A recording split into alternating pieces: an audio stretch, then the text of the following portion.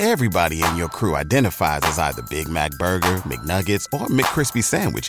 But you're the Filet-O-Fish Sandwich all day. That crispy fish, that savory tartar sauce, that melty cheese, that pillowy bun. Yeah, you get it.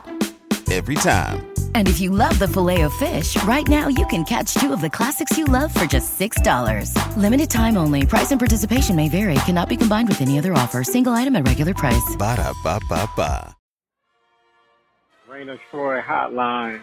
Alicia, Michael, what's going on? We know you have takes. We have takes. I'm actually surprised that your rant line, rave line, whatever, isn't completely full. Why can't we just win a game? Can I blame Michael Castillo for this? Can I blame Bob Connolly for this? Could I put on a zebra shirt and just go out there? Scratch, claw, up against the wall. Can't explain what I'm feeling right now, guys. I can't believe it. Let's open up that rave line! Woohoo! Oh, I can't believe USC has hired Lincoln Riley. Oh, yeah. Hello, everybody. Welcome back to Reign of Troy Radio, episode 440, coming to you on Monday, August 29th. It is game week. USC is going to play a football game in the Lincoln Riley era this Saturday, at the Coliseum, 3 p.m. on the Pac-12 networks. I hope you guys are excited. We're excited. We're going to talk about this season going into it this year and give you our game predictions. It's our annual season prediction episode. We're going to walk through every single game on USC's roster, on USC's schedule. Roster we did last episode. On the schedule and go through, give you our win and loss totals, and all that, and so much more here on this episode. As always, you can follow us on Twitter at Reign of Troy, like us on Facebook, facebook.com/Reign of Troy. Be sure to subscribe to us on Apple Podcasts, right here on YouTube, and anywhere else you can find a podcast, we are there. Our email address is reignoftroy@fanside.com, and our phone number, 213-373-1USC, Second Woodsboro Show. I'm your host, Michael Castillo, joined along with my co-host here in the Reign of Troy studio in Los Angeles, Elisa Derritola. Hello, everybody. Hello, it is game week. How excited are you? I am pumped. I am absolutely pumped. It's game week. We are just days away from USC football, from getting to watch Lincoln Riley pull the strings with this offense. And I'm counting down the days.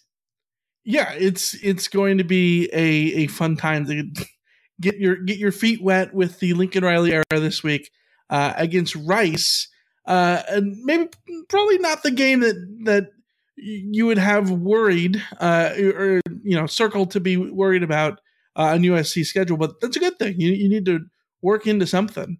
So I don't want to give away our spoilers of what we think how the Rice game will go.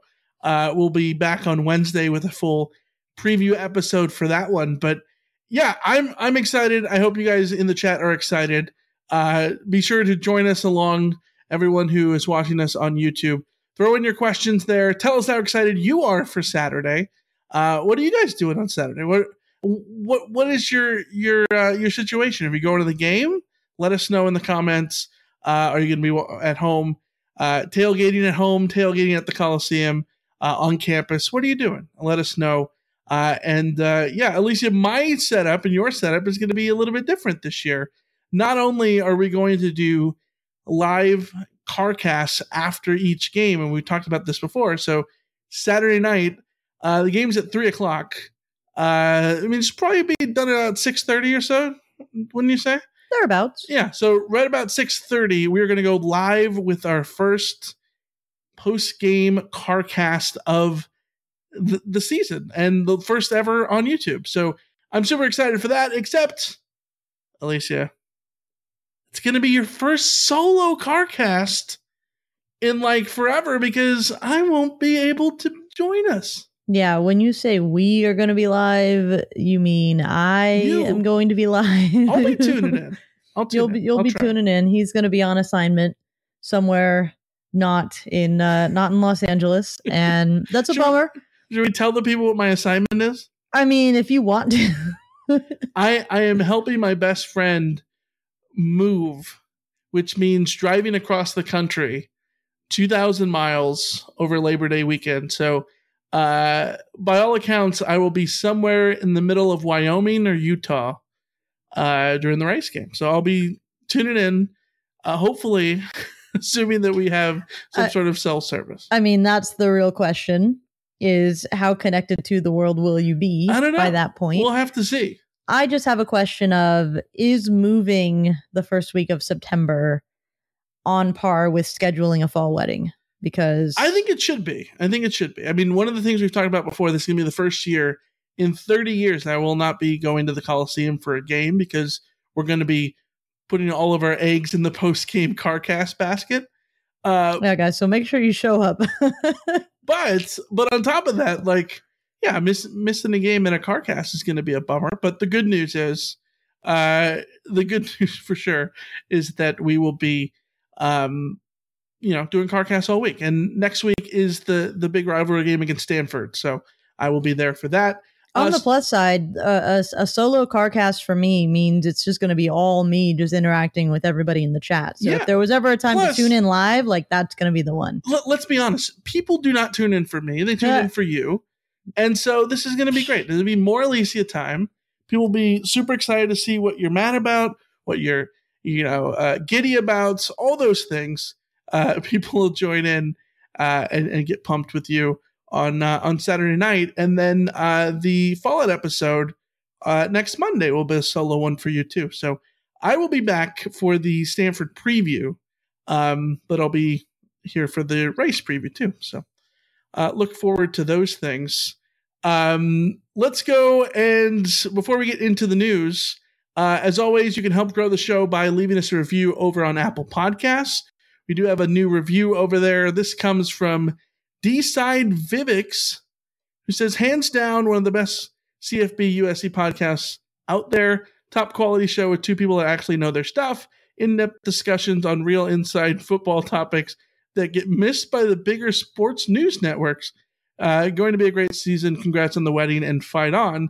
5 stars. Thank you for that. That's very awesome. Thank you. Yes, we appreciate all of the this wave of new reviews is really heartwarming to us, and keep them coming, guys. Yeah, 100%.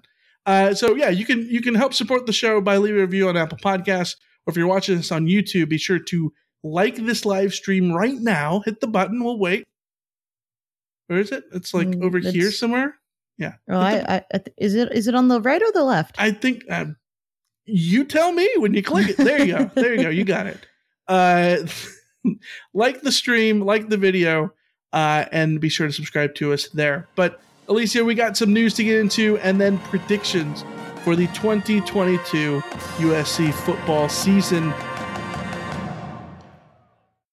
Alicia, you know the only good thing about football season being over? There's literally nothing good about the football season being over. It's just an endless wait until the fall. See, that's where you're wrong. It's tournament season. The best way to take your mind off the endless wait. That is true. I may not want to watch the men play, but the USC women are pretty awesome. Exactly, but it's not just SC. There's high-stake basketball moments all over the country. But you know what? They get even better with Prize Picks. So you're saying the only thing better than watching Juju Watkins is taking the more on Juju Watkins? Bingo! You can now turn your hoops knowledge and love of Juju Watkins into serious cash, because you can now win up to 100 times your money on Prize Picks with as little as 4 correct picks.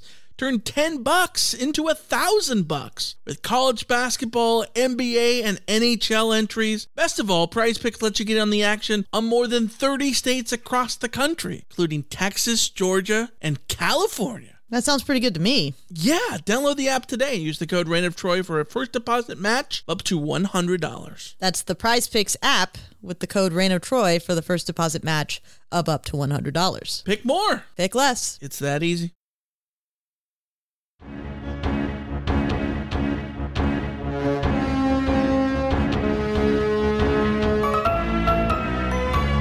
New commitments. SC got 4 new commitments this past month in August. 4-star wide receiver Jacoby Lane. That's a big one. 3-star offensive linebacker Alani Noah. 4-star edge rusher. Linebacker.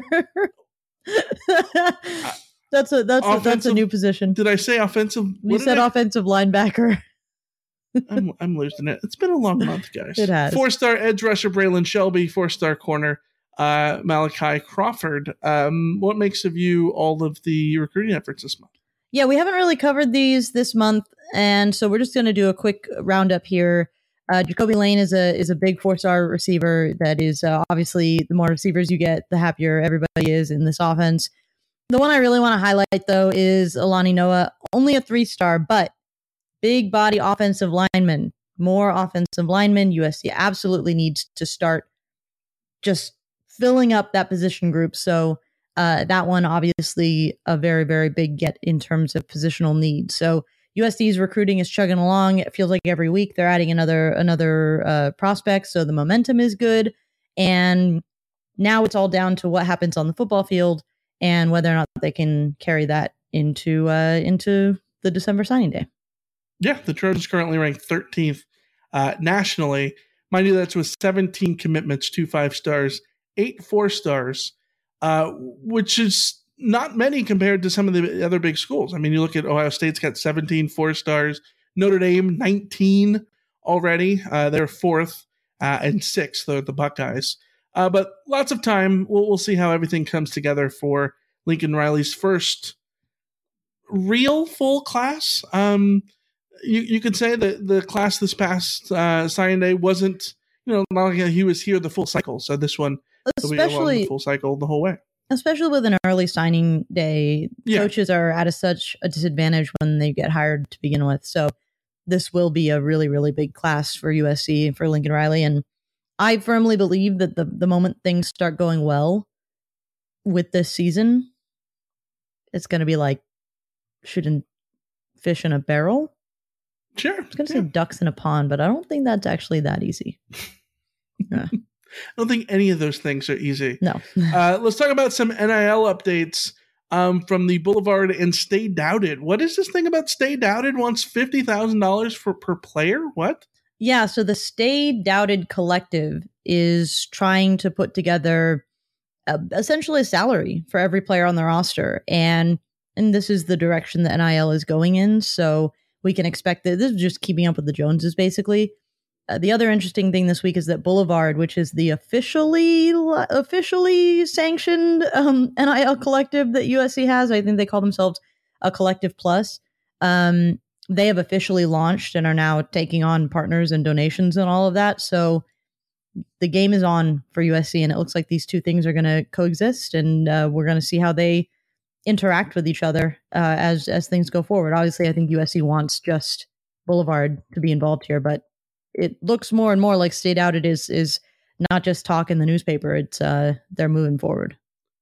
Yeah, it's all good news for USC in the sense of if you're going to compete on the highest level against everybody else in the SEC, the Big Ten, you're going to have some sort of collective of some sort. I mean, the key thing for USC is going to be wanting to make sure that all the compliance aspects are checked. Yes. And doing the Boulevard thing, I think, kind of gives SC some control back a little bit, right? Mm-hmm. Where with Stay Doubted, it's not Stay Doubted. Student Body Right. I keep getting that wrong. Student Body Right is the one that's the collective from outside. You got to just cross your fingers and hope they stay above board. They should know better than to skirt the rules, but right. Yeah. It would be easier if the NCAA made the rules clear. So you're hoping for something that'll never happen. Mm-hmm. Yeah. The problem with college football is you need some sort of overlord that looks over things and is that commissioner, but nobody wants to agree on who that commissioner would be, because that would mean ceding power. The SEC doesn't want to cede power. The Big Ten doesn't want to cede power, etc. So it's this whole big thing, and it ends up being what it is. But let's get into the season predictions. Alicia, USC plays 12 games starting on Saturday, 3 p.m. Pacific at the Coliseum, Pac-12 Network against Rice. Let's get into our season predictions here. We've thrown up a handy dandy spreadsheet over on YouTube if you're following us on YouTube. All the games we'll walk through who says what. and see what our final tallies of USC's win totals are. Alicia, Rice, coached by Mike Bloomgren, the former Stanford assistant in his 5th year with the Owls, 4-8 last year. They don't bring a ton back in terms of overall production. They were 77th overall ranked in that, but 14 starters, 7 on offense, 7 on defense. What do you got about the Owls in week 1? It's Rice. They're not good. I don't know how else to say that. They just are not good. If USC has played some not good teams to start the season before, and it's been a little bit easy to like highlight, okay, there's this intriguing quarterback, or there's this intriguing wide receiver or running back or something. I don't see it with this team. It's kind of the perfect like startup game. Yeah, you look at SC's non-conference games of late. They've played a lot of really good G5 teams, right? We've talked about in the past, Western Michigan, a team that's coming off of a Cotton Bowl. SC has played Fresno State a bunch of times. They're going to play Fresno State in week 3 this year. And Fresno State's always been a very respectable G5 team. Look at BYU last year, right? Like a very good team that, nearly was talking about the playoffs at one point. So SC has played those teams. Rice is certainly not one of them. I think we can just tally this up as a win. You're predicting a win. I'm predicting a win.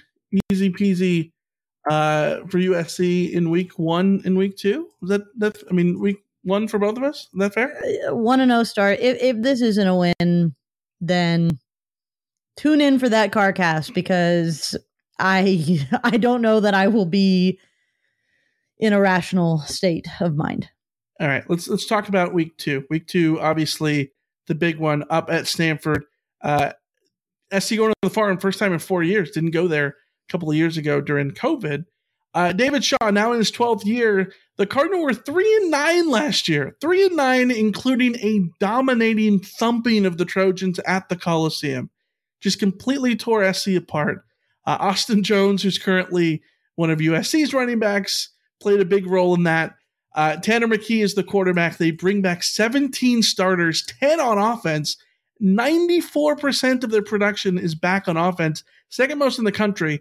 Third most in returning production, all told, offense and defense.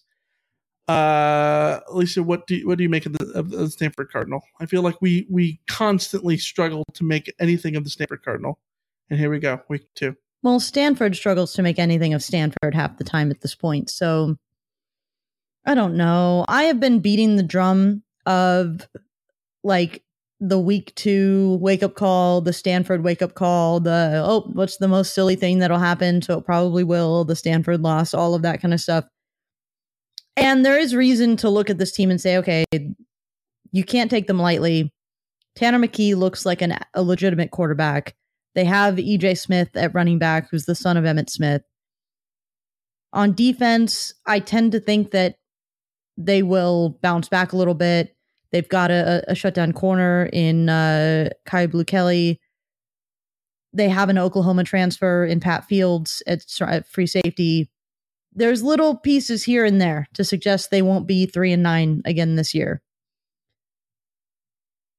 Having said that, the more I think about it, the more I cannot in good conscience call this a USC loss. I just can't do it. I can't. I'm going to do it. I'm going to say it. There are no football reasons that USC should lose this game. Uh-oh. There we go. I'm picking the win, and I'm going to regret it. It's not even the season hasn't even started, and you're bringing up the football reasons. I know. It's just... So SC starting out 2-0 with a win at Stanford. All right. Yeah. I have said this from the beginning. SC's first loss in the Lincoln Riley era is week 2 against Stanford. Hear me out. I don't trust Stanford as far as I can throw them. 3-9 last year. They were dead last in the Pac-12 in defense. And if there's any strength on this team for USC, it will be the offense. And that's the offense that you would think would be ahead of the defense, especially early on this season, because they're returning a quarterback within the system in Caleb Williams, even though he wasn't USC's quarterback last year. It's the same system for him, right? And all of these high-powered weapons that SC has, it comes down to one thing.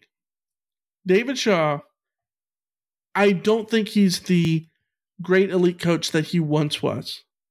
I think the game, in a lot of ways, has sort of passed him by, and he's been a little reluctant to adapt, even though we've seen Stanford go to a more air raid attack and do all those things. I think he's adapting slowly. Having said that, if there's one thing that David Shaw is good at, it's winning games, the big games, when they have no business winning them. And I think that if you're David Shaw, you spend your entire offseason circling this game, putting all of your eggs in this basket. I would easily, I don't know who Stanford plays in week 1. They play Colgate. Colgate's? Yeah. I expect them to struggle against Colgate because they're probably not going to put anything on film and come out here and give SC hell in week 2. And the thing I've been cautious of for USC is a slow start when it comes to talking about things about so many guys are new on this roster, and it's going to take time to gel, especially on defense. And when Stanford brings back so many guys on offense, including Tanner McKee, and we know Tanner McKee can sling it. We saw him last year do it against SC. We saw it as a recruit when he was coming out of Corona, right? Like, SC fans know Tanner McKee pretty damn well. I think this is the game that Stanford wins. I think it's a game where it's a early season setback. I don't think it necessarily defines the season for SC. I don't think this is the same loss as Clay Helton's teams would suffer. This is mostly SC is breaking in a roster of so many different new components. You can't expect everything to work smoothly immediately. And when David Shaw puts all of his eggs in the basket of beating SC every year, I think that sort of continues. So honestly, if they weren't playing Colgate, I would maybe be a little bit more consistent in my I'm scared of this game sort of take. Like if they were playing Purdue or something, or some random like Big 12 team or something to start the season. If they were playing Rice? Yeah, if they were playing Rice. But the fact that they're playing Colgate, like it's not going to be the same like, oh, Stanford struggles and then suddenly turns it on in week 2. Yeah. I think the narrative flips this season. I don't know. We'll see. I think certainly on paper, I don't think you're wrong. Like I think the no football reasons is a thing. And in the comments, Poncho Cam is like, who's going to cover our wide receivers? Mm-hmm. Yeah, that's a very valid point. Like I said, they were dead last in defense in the Pac-12 last year. I don't think Stanford can cover the breadth of USC's receivers. So I think this ends up being probably a high-scoring game. But you know what it is? Sure. More than anything, this game will come down to protecting the football. I think if USC doesn't commit turnovers in this game, they're going to run away with it.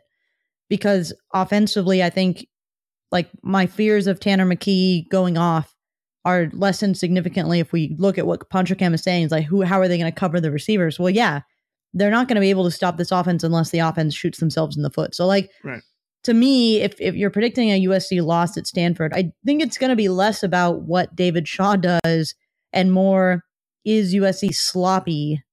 Are there communication issues that lead to like a turnover situation that is the reason for the loss? Not necessarily matchups here or there. It's just literally like USC lost the turnover battle by 2. They lost the game. Yeah, when you're bringing in so many different new players, I think there's going to be growing pains, especially on defense for SC, because it's a brand new defensive system. But this is also a David Shaw offense that is also known for shooting themselves in the foot. Yes, so like if it's a shootout, like give me USC. I know, but they were 3-9 last year, and they beat SC and Oregon. Yeah. Yeah, so they do it. I know. That's what I'm saying. Like, yeah. I'm not saying you're unreasonable. I don't trust Stanford. That's fair. I just weirdly trust Stanford in these types of games. But you don't trust Stanford to lose when they ought to lose in this context. Yes, essentially. Yeah. Let's go to week 3. SC against another in-state rival to the north of sorts. Not really a rival. Fresno State. Jeff Tedford back with the Bulldogs. He was the Bulldogs were 10-3 last year. They return a whole bunch of guys on offense and defense. 15 starters all told, 8 on offense, including that guy, quarterback Jake Haener. If you didn't see the UCLA game last year, please go back and watch the last 5 minutes. An incredible performance from Jake Haener. The dude was like basically a zombie moving up and down the field. I don't know how he beat UCLA, but he did. You know that meme that's popular right now where it's the X-ray and then there's like the dog in the X-ray? Yes, Jake Haener should have been getting that treatment if that meme had been around. Yes, he's got that dog in him, He's got that dog in him. Yeah, this is an interesting game where I think that, I talk about the Stanford game as being like the early test, and for a team with as many changing components as SC has, it would make sense that you might not win that early test. Fresno State is, on paper, easily the bigger test than Stanford is, but Fresno State's at home. SC tends to beat Fresno State in these things in games that are very close. Very close. So what do you have in week 3? This one's tricky. This one's really tricky because that Fresno State team last year was dangerous as all hell. And keeping Jake Haener, despite losing Kalen DeBoer to Washington, was a huge, huge win because he's the heart and soul of that team. So I think that you underestimate this Fresno State team at your own peril. Yeah. But at the same time, like you said, it's at the Coliseum. USC will have the talent advantage as always. Jeff Tedford, will he be able to keep that sort of momentum going with this team? How much of that was Kalen DeBoer? How much of that was Tedford's skill on offense? It's tricky. It's tricky. Who you got? I got USC, but I think this will be the game where people might start to feel a little bit nervous about instead of being I have USC at 3-0 at this point. Instead of being like a 3-0 where everyone's talking about it's time to get, it's time to get going. It's like, I think this game will be a harbinger for what comes next, if you get my drift. Okay. Save that thought. For me, Fresno State is the impressive early win for SC. I think Fresno State is arguably the toughest opponent in September. I mean, week 4 at Oregon State in Corvallis is probably tougher. We'll get to that in a minute. But Fresno State is right there as like a 1A, 1B kind of situation, those two games. And I think SC gets the win. I think that this is when you start to see things sort of come together for SC. Again, for me, it's about the defense. How long is it going to take the defense to sort of turn around? And mind you, I think Jake Haener and Jalen Cropper, those guys are very good. Very, very good. Again, go back and watch that UCLA game last year. But I think SC is able to sort of rally after the Stanford loss and get the win here, leading up to the game at Corvallis. So before we move to Corvallis, I do want to highlight Josh in the chat says the question is not if USC can outscore Fresno, but can USC stop Fresno from scoring? 100%, yeah. It's the 2005 situation. Yes, this is definitely the game where the defense could get exposed. Yeah, I mean, I think in the first 2 weeks, I think you could absolutely see that. I think that we've talked about the idea of SC being Big 12 bad, and I think that you're going to see that in week 2 against Stanford and week 3 against That's why SC. USC has to have Reggie Bush lead the team out on the field for this and go get his uniform and pads on so that he can relive that whole thing. That Fresno State game was so incredible because obviously it's the signature game for Reggie Bush, right? Mm-hmm. At the same point, he fumbles in the fourth quarter and SC nearly loses because of it. It's wild. No one ever remembers that part. Yeah, it helps when you have a classic highlight that everyone can focus on instead. This is true. Week 4, SC goes on the road to Corvallis, a Reser Stadium that is currently being torn down and built up at the same time. And then Jonathan Smith and the Beavers coming off a 7-6 record. A 7-6 record that features a dominant win over SC, in which the Beavers won for the first time at the Coliseum since 1960. 1960. And of course, they return a bunch of guys, 15 starters, 6 on offense. 9 on defense. Chase Nolan back at quarterback, but did I see that he wasn't picked as a captain? So like it's one of those situations. Is there a controversy? I didn't know that. At quarterback for the Beavs. I don't know. I thought Chase Nolan was pretty damn good last year. Isaac Hodgins is back, 30 starts on that defensive line. He's someone to keep an eye on. And one of the best offensive linemen in the conference, Joshua Gray, over at left tackle, is a guy to help the Beavers on the ground. The Beavers have been great in the run game. They're going to have to break in a new starter after losing the guy from last season who I can't remember. Baylor? The name Baylor. Yeah. Yeah. Okay. What do you got? I feel like a prisoner of 2006 or 7 and 8 and all of the 2007 SC. I'm a prisoner of the early 2000s. I'm a prisoner of the Pete Carroll era. If I was treating this game exactly like I treated the Fresno State game or the Stanford game, this would be a win for USC. But I'm a prisoner. I'm a prisoner. The road trip to Oregon State is way different to me than the road trip to Stanford. It just feels different. I have a bad feeling in my gut. Oregon State can put up points. Their defense has been bad, but I mean, I don't know. Maybe they'll be slightly less bad. I gotta go. I'm going loss. I don't think USC is going to make it through the first 4 games of the season without a loss. Will it definitely be Oregon State? I don't know. But there will be one loss in those first 4 games. Ross in the chat on YouTube says, don't do it, Alicia. And Josh is saying, where's the optimistic Alicia? I mean, I think I could be optimistic Alicia and still admit that like the chances of there being just some random loss in the first 4 games of the season is likely. Yeah, for me, this is a loss because Oregon State's a good football team. I think that this is a no shame loss. Not necessarily in what no shame would be, as in a loss in Notre Dame or Utah, and sent like those are top 10 teams. But I think Oregon State at Corvallis, weird things happen there, especially when Jonathan Smith is on the field. SC knows that quite well. Look back at 2000.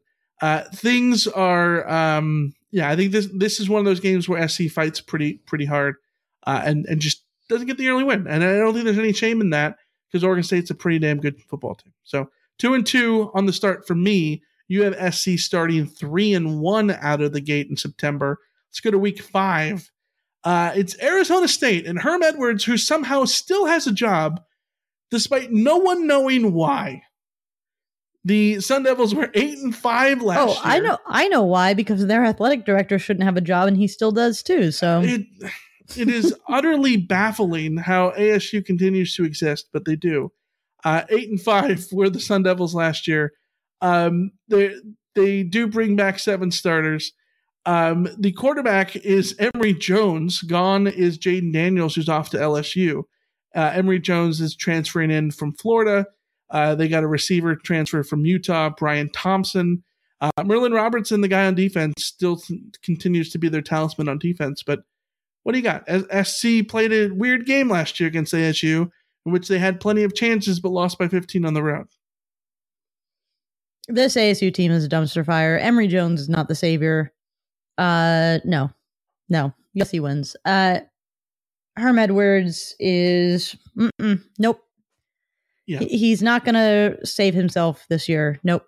I think this might be one of the biggest wins on the calendar for me. Schedule. I can get behind that. I see Arizona State as a team in absolute turmoil. Absolutely. And I would not be surprised if they end up like just completely imploding and not showing it all this season. Yeah, like this could be a mid-season firing situation too. Like, I mean, it should have been a preseason firing situation. Straight up. So, yeah.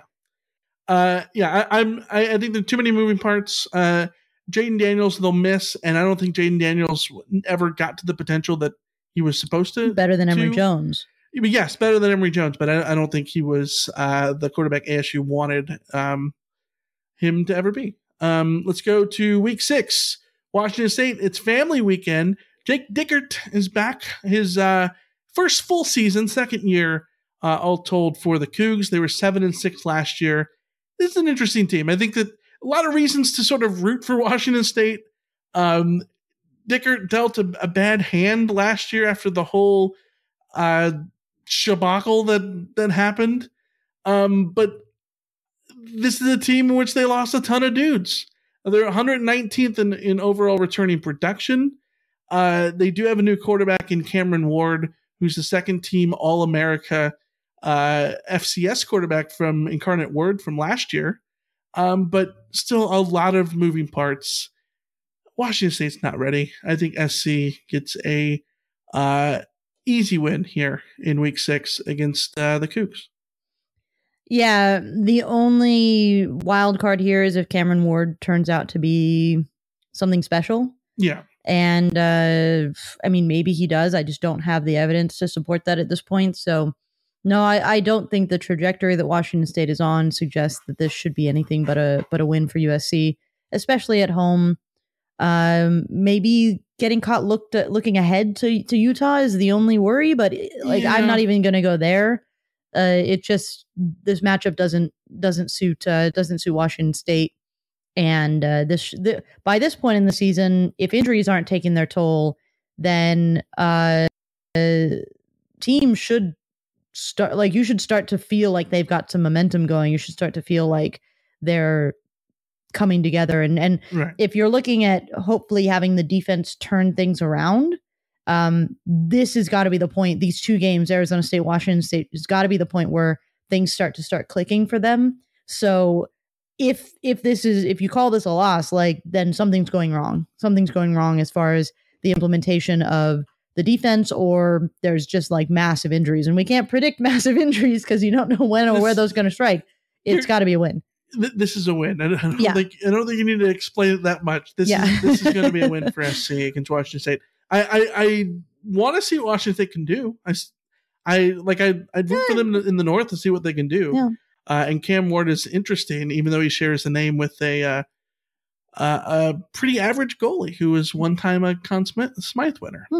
But that's a whole side plot. Let's go to week 7, the game of the season, on the road at Rice-Eccles. The last trip for SC going into Rice-Eccles. The last time SC has to go there before they trade in Utah for Utah, who I've always considered the Iowa of the Pac-12 in terms of that pesky opponent who just somehow just beats everybody, and you're how did they do it again? Yeah. And now SC will have to play real Iowa pretty soon. But nonetheless, October 15th at Rice-Eccles Stadium in Salt Lake City. Kyle Whittingham in his 18th season as the head coach of the Utes after replacing a little guy named Urban Meyer. 10-4 were the Utes last year. They lost the Rose Bowl in a crazy, crazy barn burner of a game. Returning production is there. They bring back Cam Rising and 8 starters on offense. Tavion Thomas is back. Brant Keithy is back at tight end. Dalton Kincaid is back at tight end. You got to be loving that. On defense, it's a little bit tougher of the returning production, a little bit less there, but I don't care. It's a Kyle Whittingham defense. They'll be ready. Yeah, when I say that USC is going to lose this game, it's not because I think this USC team is going to be deficient in any way. I love this Utah team. I think this Utah team is going to be exceptional. Yeah. Cam Rising is a dog at quarterback. That offense is going to do what they do. The concern I have is they did lose Devin Lloyd, big personalities on defense that they need to fill, but we've seen Kyle Whittingham and this defense take care of business every year and recycle and reload and all of that kind of stuff. So I'm not going to count them out on that front. When you go to Salt Lake City to play a Utah team that looks as good as this one, you're just going to risk having the loss. Now, Utah's a good team. I think this will be a closer loss than it had been in the past. I think it will be a game where potentially USC's offense can keep them in the game. But when it comes down to it, Rice-Eccles, it's just you got to pencil this one in as a loss. This is a game I'm looking forward to, because I think that it's going to be a super fun game. Like, this is the matchup that you want to see what this USC offense can do against in an environment like that. But against a team like Utah that has so much going for them, even if their defense isn't completely as stacked as it was last year with Devin Lloyd and all that. Again, it's Kyle Whittingham. They're going to be ready. They're going to be prepared. I can't imagine that they're just going to line up and do the man defense thing like in the man coverage thing in the Matt Fink game. But you never know. This is going to be the game of the year in the Pac-12. I think it's going to be a barn burner. I think it's going to go down to the end. I think Utah gets the win at the end, and there's no shame in that for SC because Utah is a damn good team. And through 7 games going to the bye week, I have SC at 4-3. You have SC at 5-2. Both of those sound like records of the Clay Helton era, but I am going to say this right now before anyone looks at my record and says that I'm doubting Lincoln Riley. I am not. I am not at all. This is all about year one. Remember Nick Saban in year one at Alabama went 6-6 in the regular season. So I don't think there's any issue starting out 4-3. If that is the case, and it's all about the eye test and what you do in the second half of the season. We will see that when we get to the second half of the season, which starts 2 weeks later, week 9 at Arizona against Jedd Fisch and the Wildcats. We talked about them before. Kind of feel like Colorado a few years back under Mike McIntyre, in which like they might be like pesky. Washington was, Arizona was pesky last year, right? Yeah, they seem to play with a certain amount of belief that's scary for a team that's not very good on paper, and those are the kind of teams that pull off upsets. Yeah, I know you said it reminds you of Colorado.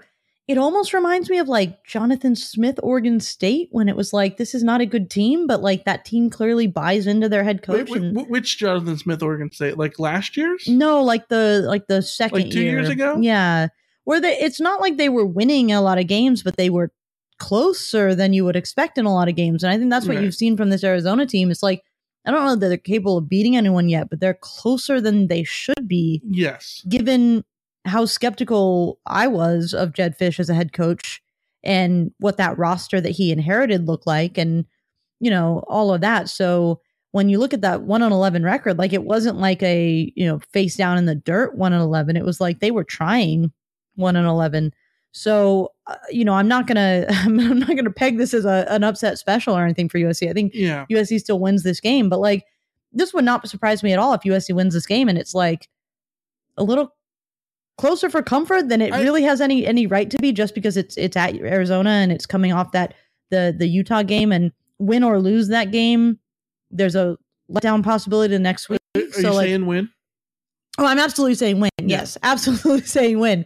But I do want to give respect to Arizona. They have Jaden DeLaura, the Washington State transfer. Yeah, he can make plays. Jedd Fisch recruited Tataro McMillan, who was a legitimate receiver prospect. Yeah. So like, and they've got Hunter Echols on defense, so that'll be an interesting matchup. Like, they're doing good things there. I don't think they're going to beat USC. No. I don't even think it's going to be close. I think it'll be close for a minute there, and it's going to be like, oh, look at Arizona fighting. Like, this is something.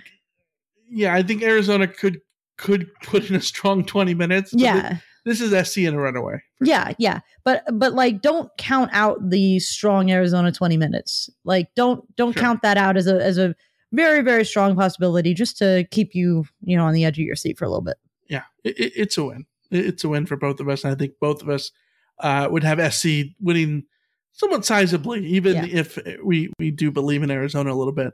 Let's go to week 10. Basically, don't take USC, whatever line they give you, like, don't take USC in a bet. So you're already picking Arizona to cover? So I would pick Arizona to cover, because this line is going to be something like 40 points. It's going to be like 35 points. That's so fair. Then again, we don't know if this is an SC team that, scores 50 in a blink of an eye. Yeah. Then you never know. You never know. Yeah. This is all right. Week 10, game 9 at home against Cal. It's homecoming. homecoming for Justin Wilcox, now in his 6th year up at Berkeley, which is crazy to think about. The Bears were 5-7 last year. They don't return a lot on offense. Just 3 starters, 114th overall in returning production. Jack Plummer is the quarterback transfer from Purdue. Jackson Sermon is the linebacker transfer from Washington. Justin Wilcox knows his dad pretty damn well. And I don't know what to make of Cal. I think Cal is well coached. I think Cal is what Cal has been. I think they are a difficult team to play against. But I think at this point in the year, after the bye week, I think SC is going to start to hit their groove. Cal is just trending in the wrong direction. I think that we've seen the best of Justin Wilcox at Cal. I think that... Have we seen the best of Justin Wilcox, or have we seen the best of Justin Wilcox at Cal? I think we've seen the best of Justin Wilcox at Cal. Okay. I just don't know how you succeed at Cal at this point. It's hard to recruit there, given the financial situation that athletic program is in. I don't see them being better than the 5-7 that they've been. Yeah. USC lost to them in a game last year that was completely irrelevant, and a game that meant nothing to anybody. To anybody. So, like, obviously, Miller Moss got plenty. They can come out and play, but like, there's very little to like about Cal, honestly. Again, it's one of those teams like in a less extreme version of like Rice, where you just look at the lineup and just go, I don't. There's no one that puts the fear of God in me when it comes to this team. So, of course, they're going to upset USC. Wait, are you picking them to win? No. I got USC as a win. Okay. USC is a win. Yeah. At home, I don't see this being anything that USC will have to worry about. SC gets the win for you to go to 7-2, me 6-3. Let's go to week 11. It's Colorado. Last ever time SC has to play Carl Durrell, because I'm calling it now. There's no way he comes back next year. Like, let's stop the experiment already. The Buffs were 4-8 last year. They were pretty bad. Brendan Lewis, not the Brendan Lewis at quarterback thing, not necessarily working. There's a reason that Brendan Rice ultimately transferred to SC. It's a Friday night game. Colorado has never, ever, ever, ever beaten SC in football. Can we just pencil in the wins for both of us here? Yeah, I mean, you can sort of plug in a lot of what I said about Cal for this. I don't like the direction of the program. There really isn't a lot of reasons to be optimistic at all. Yeah. It's just, no. It would take some sort of act of God for this to turn out to be anything but a win for USC. You and your act of God and fear of God. This is your Notre Dame. God fearing Alicia is in the chat. Apparently. Yeah. Let's talk about week 12, game 11 for USC, November 19th at UCLA at the Rose Bowl. Chip Kelly. It is a big year for Chip Kelly. The Bruins have an interesting thing going on. The 95th in overall returning production. They returned just 2 starters on defense, which is crazy. But back again at quarterback is Dorian Thompson-Robinson. I thought they were really good last year. I thought they were good 2 years ago in the COVID year. Kind of turned things around. They were pretty damn good last year, except a couple of games in which they lost were a little frustrating to see if you're a UCLA fan, which if you're watching this, you're probably not. Fresno State game, lost at the end. But DTR is back for year 5. He absolutely tore SC a new one last November. Bruins scored, 62 points, tying Chip Kelly's road record at the Coliseum of scoring 62 points. What happens this year at the Rose Bowl? Well, I think everything you take last year and just throw it out the window, especially when you're dealing with the rivalry game. UCLA for the last handful of years has been a team that you look at and go, well, they could be good or they could be really bad. And they've sort of been floating in between that sort of we're going to be a little bit good sometimes, but also a bit bad sometimes. And we're just going to get one win better every season to make you sort of think that maybe this next year is the year. And Chip Kelly's going to keep his job because they pay him. They don't want to pay his buyout and all of that. You know what I find frustrating about the Chip Kelly era? I think if Chip Kelly's name was anything else, he wouldn't. I think that you'd look at them and say, like, they're in a good situation. But, like, the hype of the Chip Kelly hire, they have never lived up to. I think they were a really good team last year, and you'd want to believe in that coaching staff. If it wasn't year 4 under Chip Kelly, the best coach they could have hired at the time. You know what I mean? Like, they are achieving things while not achieving anything at the same time, and that's so weird to sort of gauge where they are as a whole. Yeah, well, they were 8-4 last year, and it was a very unimpressive 8-4 to me. I think they can be good. They can be good on their day, but they're not. I mean, you know what? They're a microcosm. Excuse me. They're a microcosm of like DTR. DTR, good-ish quarterback, but only ever good-ish or below. Like, right. You can't count on him to be like a great quarterback. And maybe he proves me wrong this year. But quarterback for sure. Yeah, good dual threat. He's a playmaker. Give him respect, but like he's never that level higher that they need him to be, right? Like that whole team is that. So to me, USC wins this game. I can't pick USC to lose this game. I just can't do it.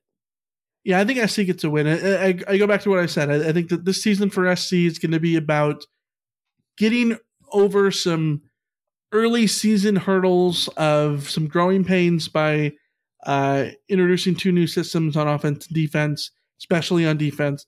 But I think when you get to the end, I think SC's going to be clicking on all cylinders. That's what we've seen from Oklahoma, right? Like Oklahoma's been a team under Lincoln Riley where maybe they have an early season setback and then they end up inevitably getting to the Big 12 championship game. That's sort of what I see from SC this year. Yeah. I think they have an early season setback and then they just kind of put on the afterburners. And I think that's one big statement is at UCLA at the Rose Bowl to get Lincoln Riley sort of his first signature win. So we agree that SC wins the victory bell back. Yeah, and I wouldn't pick it any other way. All right, let's go. Week 13, the final game of the regular season, November 26th, Thanksgiving Saturday against your alma mater, the Notre Dame Fighting Irish. Marcus Freeman in his first season as the head coach of the Domers. The Irish were 11-2 last year. Returning production, not the greatest, 93rd overall. They were ranked according to SP Plus in returning production. 49% of the returning production is back on offense, which is 113th in the country. What make a view of the Irish? Okay. What are you doing? Okay. I have been all summer very comfortable with a 9-3 record for USC. Really comfortable with like a 9-3, 8-4 if things go wrong earlier in the season. So you're predicting a loss and a win for your alma mater here. The more I look at Notre Dame, the less I like them. Like Marcus Freeman, first-year head coach, Clay Helton vibes, Ed Orgeron vibes, like interim coach energy vibes, but like not enough actual experience under his belt to justify having the reins at such a premium university. Mm-hmm. They won't have, like, I thought Jack Cohen was a good quarterback for them last year. He's gone. The returning production thing, like across the board, they've lost a lot of key players. Mm-hmm. If I think, like you, that by this time in the season, we should start to see the Lincoln Riley effect in full force. The offense should be clicking.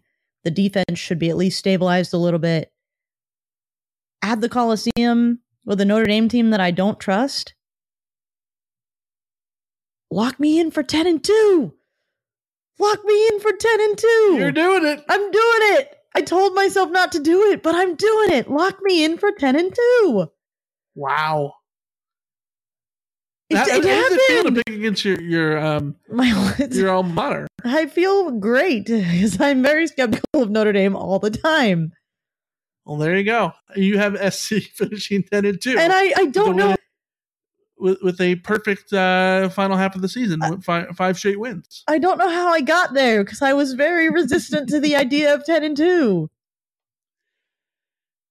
All right, Here we are. I have to agree with you in this. I think that the last 2 weeks of the year, I think, are just going to be statement wins for SC against UCLA and Notre Dame. I think that's when everything should come together. I don't think SC is going to be a perfect team by the end of the season. I don't necessarily in this sort of prediction, which gives me a 9-3 record and you a 10-2 record. Like, I don't necessarily think the SC is going to be a finished product and then potentially, depending on how everything breaks out, go out and beat Utah again. I don't necessarily think that's going to, in this situation, beat Utah for the first time. Yeah. I don't know that that's going to play out. Having said that, I think that year one, we've talked about before, is all about establishing that you're better and establishing improvement. And I think this year is going to be about that. I think SC sort of puts everything together in the second half and gets better as they go. And, there's a comment in here from Poncho Cam, 3 losses isn't an early season setback, and Riley has never lost more than 2 games in a season. That's true. Lincoln Riley has also never had to inherit talent, or inherit a roster that went 4-8 the year before. So I think that's important to mention here. And you look back at it, and you look at the losses that I have SC losing to Stanford and Oregon State. They absolutely can win both of those games. Mm-hmm. Yep, absolutely. And they could lose the UCLA game. Yeah, like they could lose the Notre Dame game. Yeah, there's a couple different ways that things can go. I think the key thing for me in my prediction, the spirit of this, and what I've said the last couple of months is: do not read too much into the wins and losses. Look at how USC looks in the eye test, and I think SC is going to be pretty good at the end of the season in the eye test. Honestly, like 10-2. Outside of being undefeated and actually being a legitimate team that can actually contend, which is obviously the best case scenario, that would be wonderful. Right. 10-2 would feel really good because assuming that those 2 losses are not 2017 losses, like that's the key. Like don't get blown out is really just like you can lose as many games as you want, but don't get blown out as far as I'm concerned if we're talking eye tests. But 10-2 would feel really good because momentum's really good. You're clearly building towards something, but you're not in danger of getting thrown into the playoff prematurely so that your momentum get crushed by Alabama. You could be though. Because, you could be at 10-2 and then a Pac-12 title win, but if you beat Utah, you erase the early one.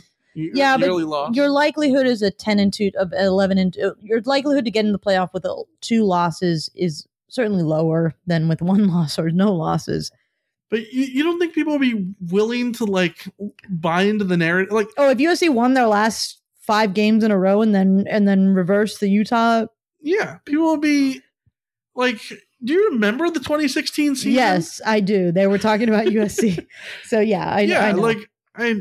People made that argument in 2017, even though no one believed it. My end goal for this season is positive moves forward and don't have to play Alabama at any point in the season. That's it. Like, if you get out of this without having to play Alabama, because that will be embarrassing for everybody who has to do it, and I don't want to watch that, then you're good. Yeah. There you go. You have SC at 10-2. I have SC 9-3. Those are our season predictions. More to come from us this week. USC and Rice locking horns at the Coliseum on Saturday afternoon. We're going to be predicting our predictions. Wink, wink. Wonder what those are going to be for that game and previewing that game in more detail later this week on Monday night, 5 p.m. here on YouTube. As for Rice. Yeah. Wednesday night. That's what I said, Wednesday night. I thought you said Monday. Wednesday night. Well, we might be. We're in a state. I mean Wednesday. Yeah. As the chat pointed out, they want score predictions, which I hate giving, by the way. The score predictions come in our game But previews. score predictions will come on Wednesday. Yeah. There you go. In every game preview episode, we put out the score predictions. Over-unders and... Yeah, over-under game. We'll get all of those things. So be on the lookout for those.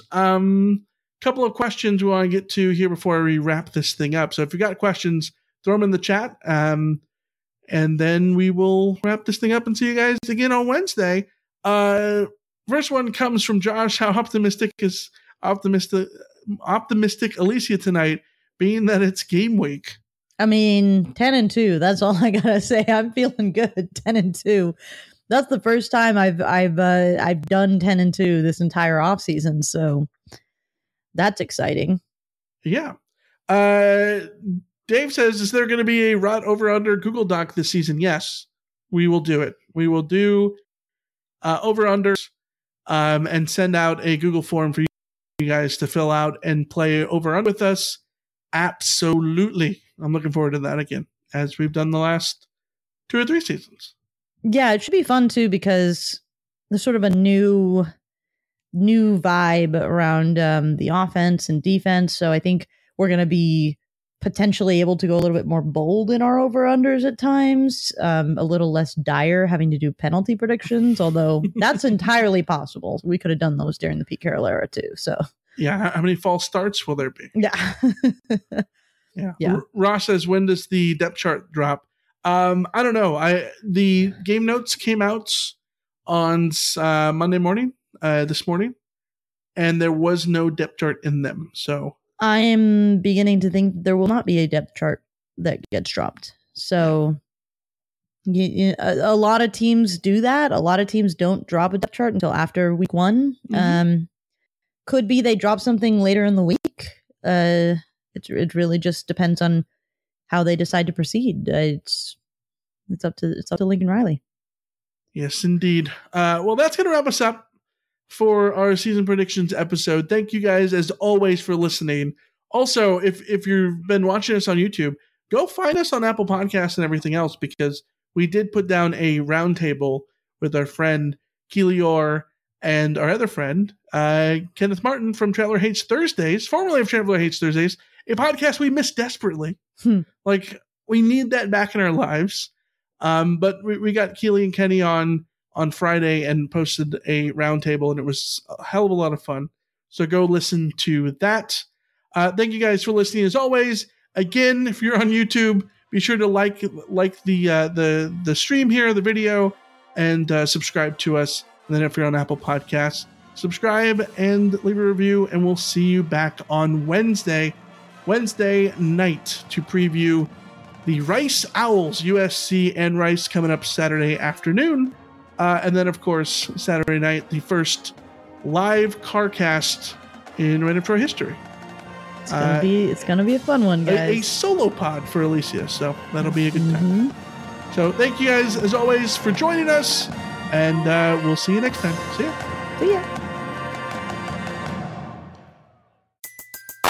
Everybody in your crew identifies as either Big Mac Burger, McNuggets, or McCrispy Sandwich. But you're the Filet-O-Fish Sandwich all day. That crispy fish, that savory tartar sauce, that melty cheese, that pillowy bun. Yeah, you get it. Every time. And if you love the Filet-O-Fish, right now you can catch 2 of the classics you love for just $6. Limited time only. Price and participation may vary. Cannot be combined with any other offer. Single item at regular price. Ba-da-ba-ba-ba.